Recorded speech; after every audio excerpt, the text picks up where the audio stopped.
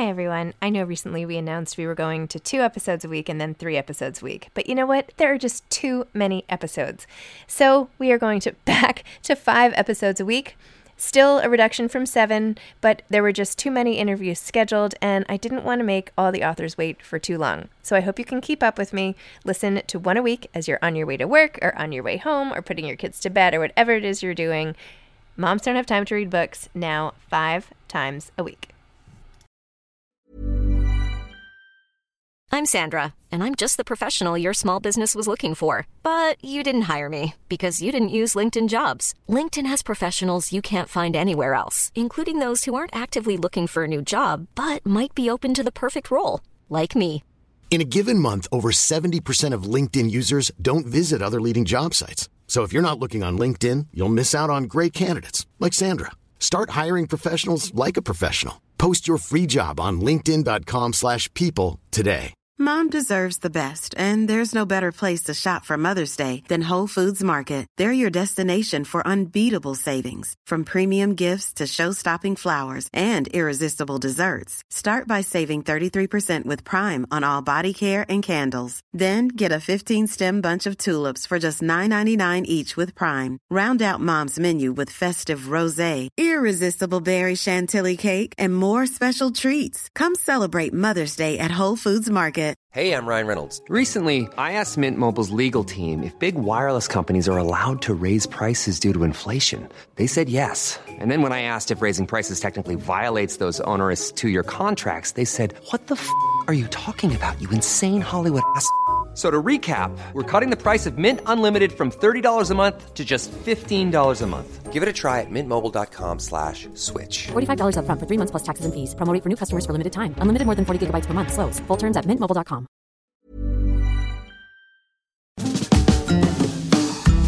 Hi, I'm Zibby Owens, and you're listening to Moms Don't Have Time to Read Books. This 30-minute podcast features a new author interviewed by me every single day, 365 days a year, for about 30 minutes. I am also the publisher for Zibby Books, which publishes 12 books a year in fiction and memoir. Our books are already out now. You can check it out on zibbybooks.com. And we have a magazine called Zibby Mag, where we have lots of wonderful essays and lifestyle features. That's at zibbymag.com. We have classes at zibbyclasses.com. And I recently opened a bookstore in LA called Zibby's Bookshop at 1113 Montana Avenue at 11th Street in Santa Monica. I hope that you are able to enjoy some of our other offerings. But this here podcast is the basis of all of it and started in 2018. And no matter what I do, this is basically my favorite thing. Enjoy.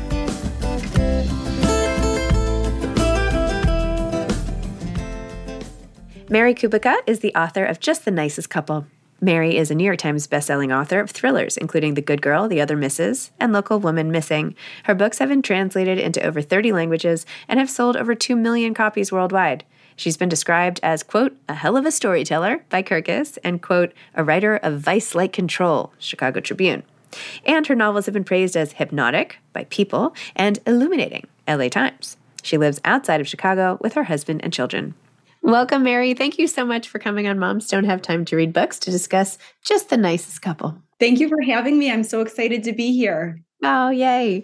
Could you please tell listeners what Just the Nicest Couple is about? Yeah, absolutely. Just the Nicest Couple is it's actually about 2 different couples who are really quite different. We have Lily and Christian first, who are just kind of like your perfect couple. They're happily married, very much in love. They're expecting their first child, so they're just really optimistic about their future, and they're in a good place. The other couple, Nina and Jake, are quite different. Their marriage is just really at odds. They're constantly butting heads. There's just a lot of animosity in the marriage. Jake works as a neurosurgeon, so he has these incredibly long, stressful hours.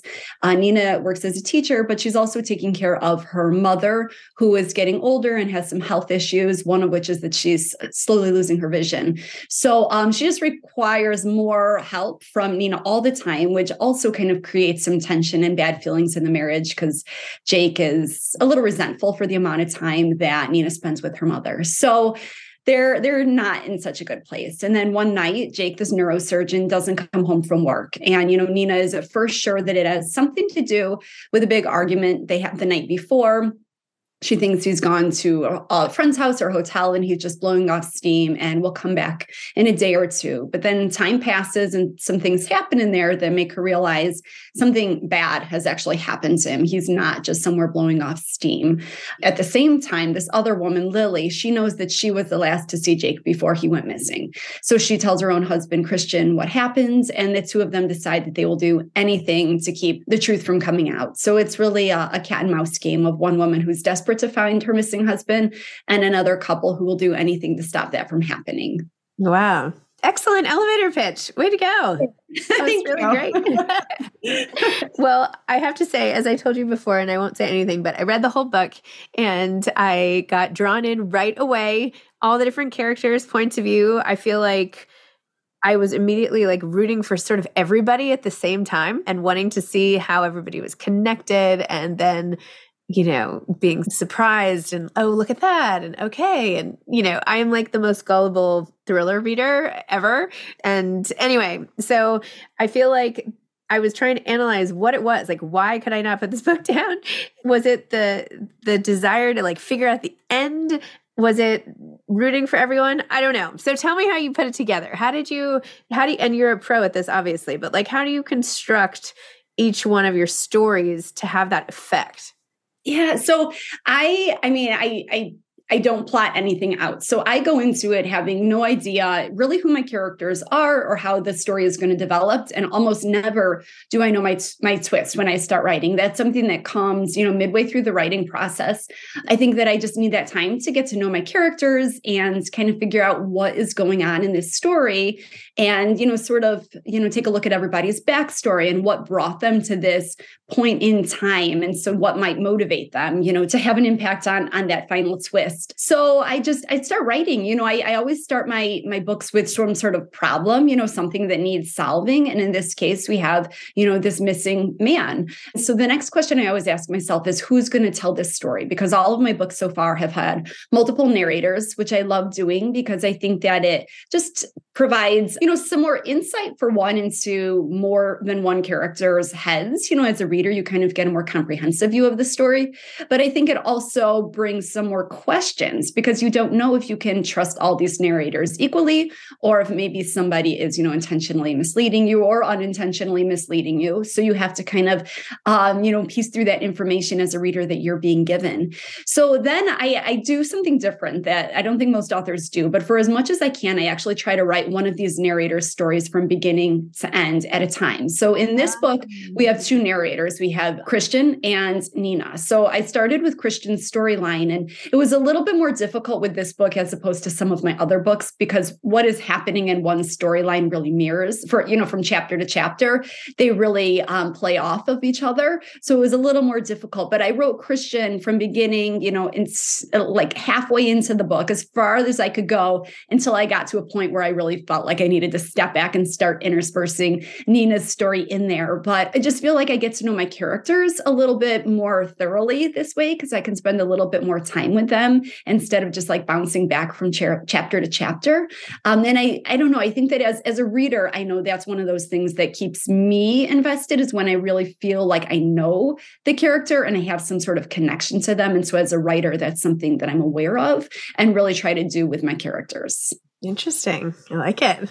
So Jake has this command of the medical language. Did you do research? Who do you talk to doctors? You married to? I don't know. Where's the doctor coming from? I definitely did some research. I am not married to a doctor, but no, I did as much research, really just online reading as I could. A lot of things that delve into more serious stuff like, neurosurgery. In the case of this book, I give as much information as I feel comfortable, like as I feel like I can without getting too much into it, because it's definitely nothing that I have any expertise in. So, like I said, I did some research. I talked to it, enough to be able to get a feel for Jake's character and what he does, and maybe a little bit about him himself. I think that just hearing some of the passages, you get the feel that he is very smart, maybe a little cold, but you kind of pick up a little bit on his bedside manner and hearing some conversation about him. So I sort of just used that to create his character and then stopped when it got, beyond my abilities. The park plays a big role in this, and it feels very visual. Like I can see where the different parking entrances are and the different paths and this and that, and like how it even walks by, it courses by the house, and just, I don't know. Is this a real place? Did you make this up? It felt very, very real to me. It's a real place. So it's not, I'm in the suburbs of Chicago. And so I modeled Langley Woods after a place called Waterfall Glen. So if anybody is, from the suburbs of Chicago, it's based on Waterfall Glen. I changed street names and stuff like that. But, the layout, even like the layout of the parking lots is all the same. It's an area that I like to go to run or walk. And it's a beautiful path. For the most part, it's not as scary as I kind of make it out to be in this book. You go on a Saturday morning and there are a lot of people there. So you're not really as alone, as I make it out to be in the book. But there are definitely paths that wander off the main path, which would be much more hidden from the main trail. Interesting. There's one piece of everybody's narrative, which is this moment of, wait, maybe things aren't what they seemed. Like, wait a second. And like looking at something very familiar and questioning things, and then doing that thing where you have to go back in life and like sort of rewrite what you thought all along.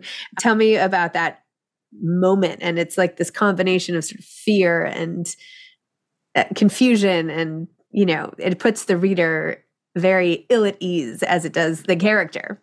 I think we all have those moments. And that's one of the things with all of my books that I like to draw on. I feel like these characters and their experiences are not that different than our own. Obviously they're experiencing like their worst days in this book, but I like things to be really relatable. And I think that, we all have something happens, and our emotions are like skewed, I think, because of the way we feel about it. And then especially over time, some of those things start to change and fade. And so when we look back on things in retrospect, we might have different memories of the way that it happens. And I think that that's just something that we experience all the time, and I mean, they always say that if, somebody witnesses an accident, a car crash, something like that, all the witnesses are going to kind of see a little bit something different based on, where they were, how their memory is, what emotions they bring to that situation with them. And so that's just one of those like truths that I like to bring to my books because I think that it's something that we can all relate to on some level. Interesting. So take me back to you as a kid. You're a big reader. Are you like plotting? Give me the visual here and how you got to here. Yeah, so a big reader. I love to read. We didn't have a bookstore in my town, but we had the library. And so I would go whenever I could. I would just check out as many books as I could carry home and just anything. I loved fiction, but I loved nonfiction too. Just whatever it was that I was interested in at the time, I would go and just gather up as many books as I could carry and go home with them and stay up way past my bedtime reading. And so I just loved to read, but I like to write too, but writing was really private for me. Like the idea of wanting to write books for other people to read was totally beyond me.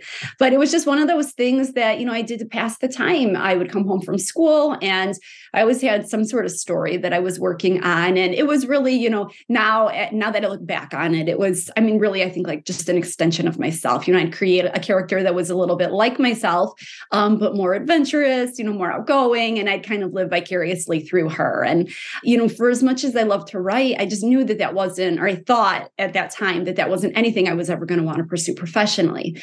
So I was actually a high school history teacher for a number of years, but in the summer or after school or on the weekends, just whenever I had time, I was always writing. And then back in 2005, my daughter was born. And I left teaching for a while. I thought it would be temporary, but I left teaching to start my family. And it was then when my daughter was home. She was like weeks old, which now in retrospect, I have no idea how I did this, but I got the ideas for my first published book, The Good Girl. And so whenever I could, if she was napping or just content, I would get on the laptop and start writing. And with that book, something just clicked. I fell in love with these characters in a way I just hadn't loved any characters that I had created before that time. And it was the first time in my life that I thought, I want to finish this and I want to do something with it, or I want to try to do something with it. Of course, I had no idea what would become of it, but I just I felt like compelled to try. I thought that I owed it to myself. I owed it to this book just to see what could happen. So it took 5 years to write the book. And then when I was done, I had no idea what to do with it. I was never part of a writer's group. I had studied education in college. I hadn't even taken a single creative writing class. I didn't know any authors. So I just, got on the internet and started researching and came up with a list of, or the book, The Writer's Market, and which has literary agents. And so I went through the book and just started finding all these literary agents that represented the kind of book I thought I had written. And I was not selective. I mean, anybody that, represented Spence, I sent out like 100 query letters. And at this point, I had written the book totally in secrecy. Like my husband knew it existed, but I wouldn't let him read it. And nobody else knew it existed. So like, I didn't even have a friend proofread this manuscript for, commas before I started sending it out to these agents. And sure enough, like the rejections started coming in right away. And there were ultimately 3 agents that asked to read the whole book, but then those 3 passed. And so every single agent that read The Good Girl passed on it. And, I just thought, well, that's that, the book's never going to be published. And I kept writing. I would love to say that if I never sold one book, I would still be here writing, because it's just one of those things I've loved so much. But 2 years after all those rejections, one of the agents reached back out to me. And it just so happened that when she first read The Good Girl, she was brand new to this literary agency right out of college. She had gone through the slush pile and found The Good Girl, took it home and read it and loved it. But she was working as someone's assistant and not in a position to represent it herself. And her team decided to pass. So she had to pass, on their behalf. Well, within those next 2 years, she was promoted. And now she was a literary agent and she could represent her own books.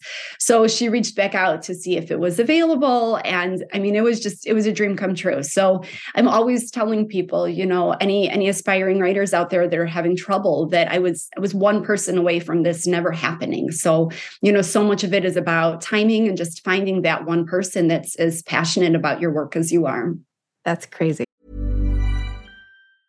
Hey, I'm Ryan Reynolds. Recently, I asked Mint Mobile's legal team if big wireless companies are allowed to raise prices due to inflation. They said yes. And then when I asked if raising prices technically violates those onerous 2-year contracts, they said, "What the f*** are you talking about, you insane Hollywood ass?" So to recap, we're cutting the price of Mint Unlimited from $30 a month to just $15 a month. Give it a try at mintmobile.com/switch. $45 up front for 3 months plus taxes and fees. Promo rate for new customers for limited time. Unlimited more than 40 gigabytes per month. Slows full terms at mintmobile.com.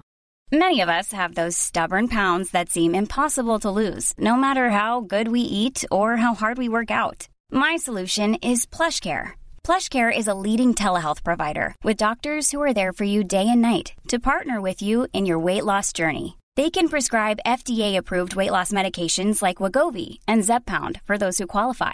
Plus, they accept most insurance plans. To get started, visit plushcare.com/weightloss. That's plushcare.com/weightloss. Mom deserves the best, and there's no better place to shop for Mother's Day than Whole Foods Market. They're your destination for unbeatable savings, from premium gifts to show-stopping flowers and irresistible desserts. Start by saving 33% with Prime on all body care and candles. Then get a 15-stem bunch of tulips for just $9.99 each with Prime. Round out Mom's menu with festive rosé, irresistible berry chantilly cake, and more special treats. Come celebrate Mother's Day at Whole Foods Market.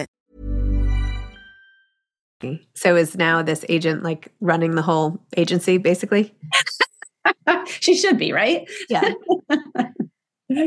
That's amazing. And then what was the process of selling it like?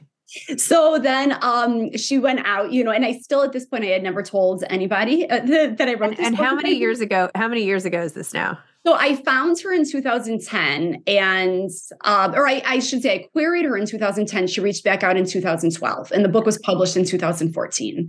So she went out with it and it was sort of, initially there was a lot of no's and I was nervous, because I had the agent didn't mean we were ever going to sell the book. But ultimately I did get 2 offers and was able to speak with both of these editors on the phone. And I, signed on with Erica Imrani, who is still my editor 8 books later.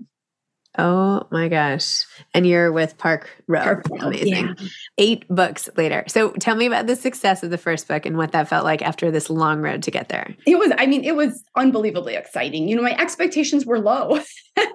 I had no idea. I thought, well, my family and friends will buy a copy and maybe that's it. I didn't know, if readers were how they were going to feel about it. It takes a lot to put that book out there. I think that the first time I walked into a bookstore and saw it on the shelf, I just wanted to grab them all and take them back home with me. Right. Yeah. I was so nervous, but the feedback, and it was kind of in the months leading up to the book's release that I could tell things were all going in the right direction. And I knew my publisher was 110% behind this book. And I, saw the early reviews coming in and they were very positive, and it got a starred review from Publishers Weekly. And so I just knew that everything was kind of moving in the right direction. So it was just beyond my wildest dreams. Oh my gosh. And now you've just been doing it over and over again. So what is your pacing? I could do the math. So you're basically doing one a year almost, right? I am. Yes. I've slowed down a little bit in the last couple of years to more like 15-ish months, and I think just the more books you write, then it's like you're trying to compete with yourself. You're trying to outdo yourself. And so to make sure I could do that and come up with new twists and, totally original characters, I wanted a little bit more time in there. So I've slowed down just a little bit. COVID set me back a little bit. I found that a really hard time to write. Just my, brain was not where I needed it to be in my creativity. But yeah, so for the most part, I get a solid draft done in a little bit less than a year, maybe 9 to 10 months. And then my editor and I'll go back and forth for a little while on revisions. So with Just the Nicest Couple, what was the first piece of this that came to you? I loved the idea of a missing husband. I think that we hear so many stories, or we read, in fiction and on the news about missing women and missing wives. And I myself have written books about missing women, but, I feel like we don't really hear it about the missing man. And so I wanted to sort of examine that and see, is the story ultimately the same or is it a little bit different? And so those were some of the things that I explored. Like, when Jake first goes missing, for one, his wife doubts that he's missing and that he isn't just blowing off steam. And then even when she does go to the police to get some help, the first thought is, well, maybe he's just left you, so it takes some time for people to really take her seriously. Oh my gosh. It's hard interviewing thriller writers because I really want to talk to you about all the things that happened, but then I don't want to give all of this away. All to say, it was very exciting. And I just feel like you really got me in there, like in the hallways of the school and, in the houses and, in the park and just transported. So that was fun. Thank you. That means a lot because that's what I want to do. That's the goal. And you never know if I think as a writer, you get so close to the book that you never know if it's going to affect the reader the same way that it affects you. So it really means a lot when I hear that you had that reaction to the book. Awesome. So are you reading anything amazing right now? Yeah. So I get, I'm sure you do too. I know you do, but I get some early copies of books. So I just finished just yesterday, Ashley Winstead has a new one called Midnight is the Darkest Hour, which comes out in October and was so good. I absolutely loved that one. And then I'm just about to start Riley Sager's newest, which comes out this summer sometime. So I'm a big fan of his and I'm very excited to read that. I have to say, I feel like the thriller writing community is it's such a tight-knit group. I feel like you all know each other and Thriller Fest. And how does that happen? Are you all in the same Facebook group? Do you have a mailing list? Like you all seem to be blurbing each other and getting to know each other and panels together. Tell me about it.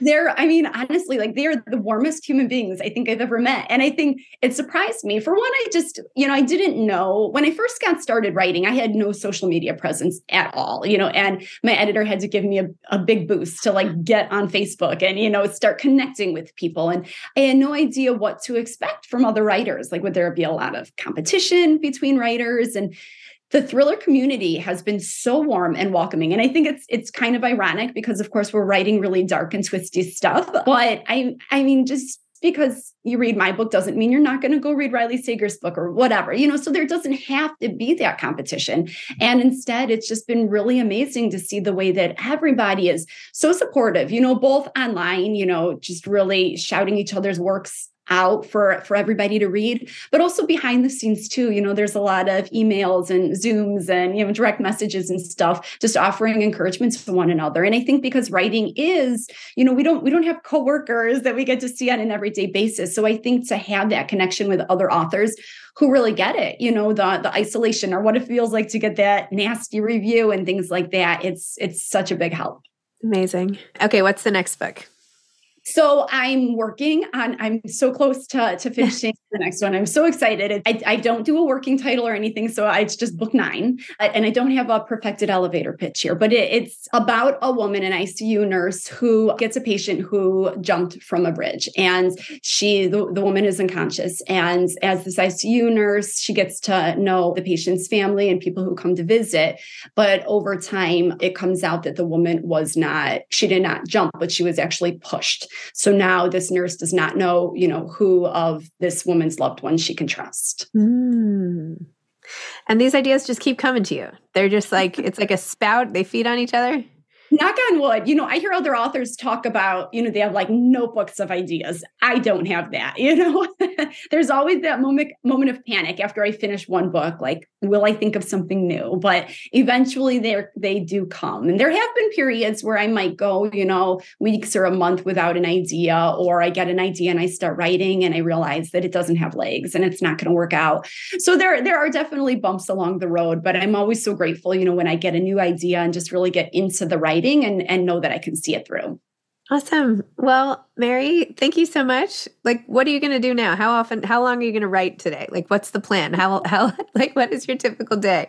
So I'm like an early morning writer. So I have to say it's like almost 10 o'clock here in Chicago. And I've probably already written a good 3 hours. I set the alarm for 5 a.m., but I have some days I'm not the best sleeper. So some days I'm up at 4 writing, and I don't know why, but that is my favorite time in the world to write. The ideas just flow so much better at 4 a.m. than at noon. I can't explain it, but I am so close to the end of a draft that I'm just I'm going to get back to it, and I'm going to write until I have to get the kids from school because I'm ready to be done. Oh my gosh. How old are your kids now?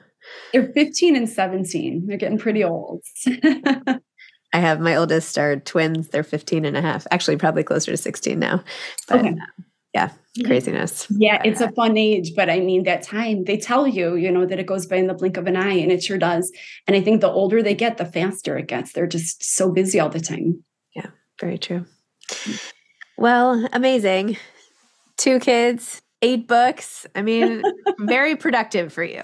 And I'm always so impressed with everything that you're doing. Thank you. You're amazing. Yeah. So excited. Yeah, I'm jealous of your early morning productivity. I feel like I never like to write in the morning. I'm email or read. I like to read early in the morning, but when I can't sleep, but I don't know, I can't do it. But anyway, well, it was delightful meeting you. Hopefully I'll see you. At some point I want to come to Chicago. I haven't been there in so long. So I want to do a Chicago tour with one of our authors, or I don't know, something, but would love to meet up in person. Yeah, I would love that. I would absolutely love that. Thank you so much for having me on today and for all your support for the book. No problem. All right. Take care. Bye-bye. Bye. Thanks for listening to this episode of Moms Don't Have Time to Read Books. Don't forget to follow me on Instagram at Zibby Owens and at Moms Don't Have Time to Read Books.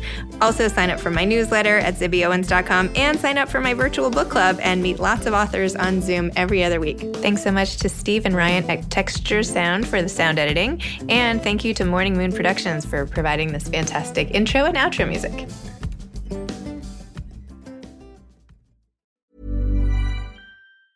Hi, I'm Daniel, founder of Pretty Litter. Did you know cats tend to hide symptoms of sickness and pain? I learned this the hard way after losing my cat, Gingy. So I created Pretty Litter, a health monitoring litter that helps detect early signs of illness by changing colors, saving you money and potentially your cat's life. Pretty Litter is veterinarian developed, and it's the easiest way to keep tabs on your fur baby's health right at home. Go to prettylitter.com and use code ACAST for 20% off your first order and a free cat toy. Terms and conditions apply. See site for details. This message comes from BOF sponsor eBay. You'll know real when you get it. It'll say eBay Authenticity Guarantee. And you'll feel it. Maybe it's a head-turning handbag, a watch that says it all, jewelry that makes you look like the gem, or sneakers and streetwear so fresh every step feels fly. eBay gets it. So look for the blue check mark next to that thing you love and be confident that every inch, stitch, sole, and logo is checked by experts.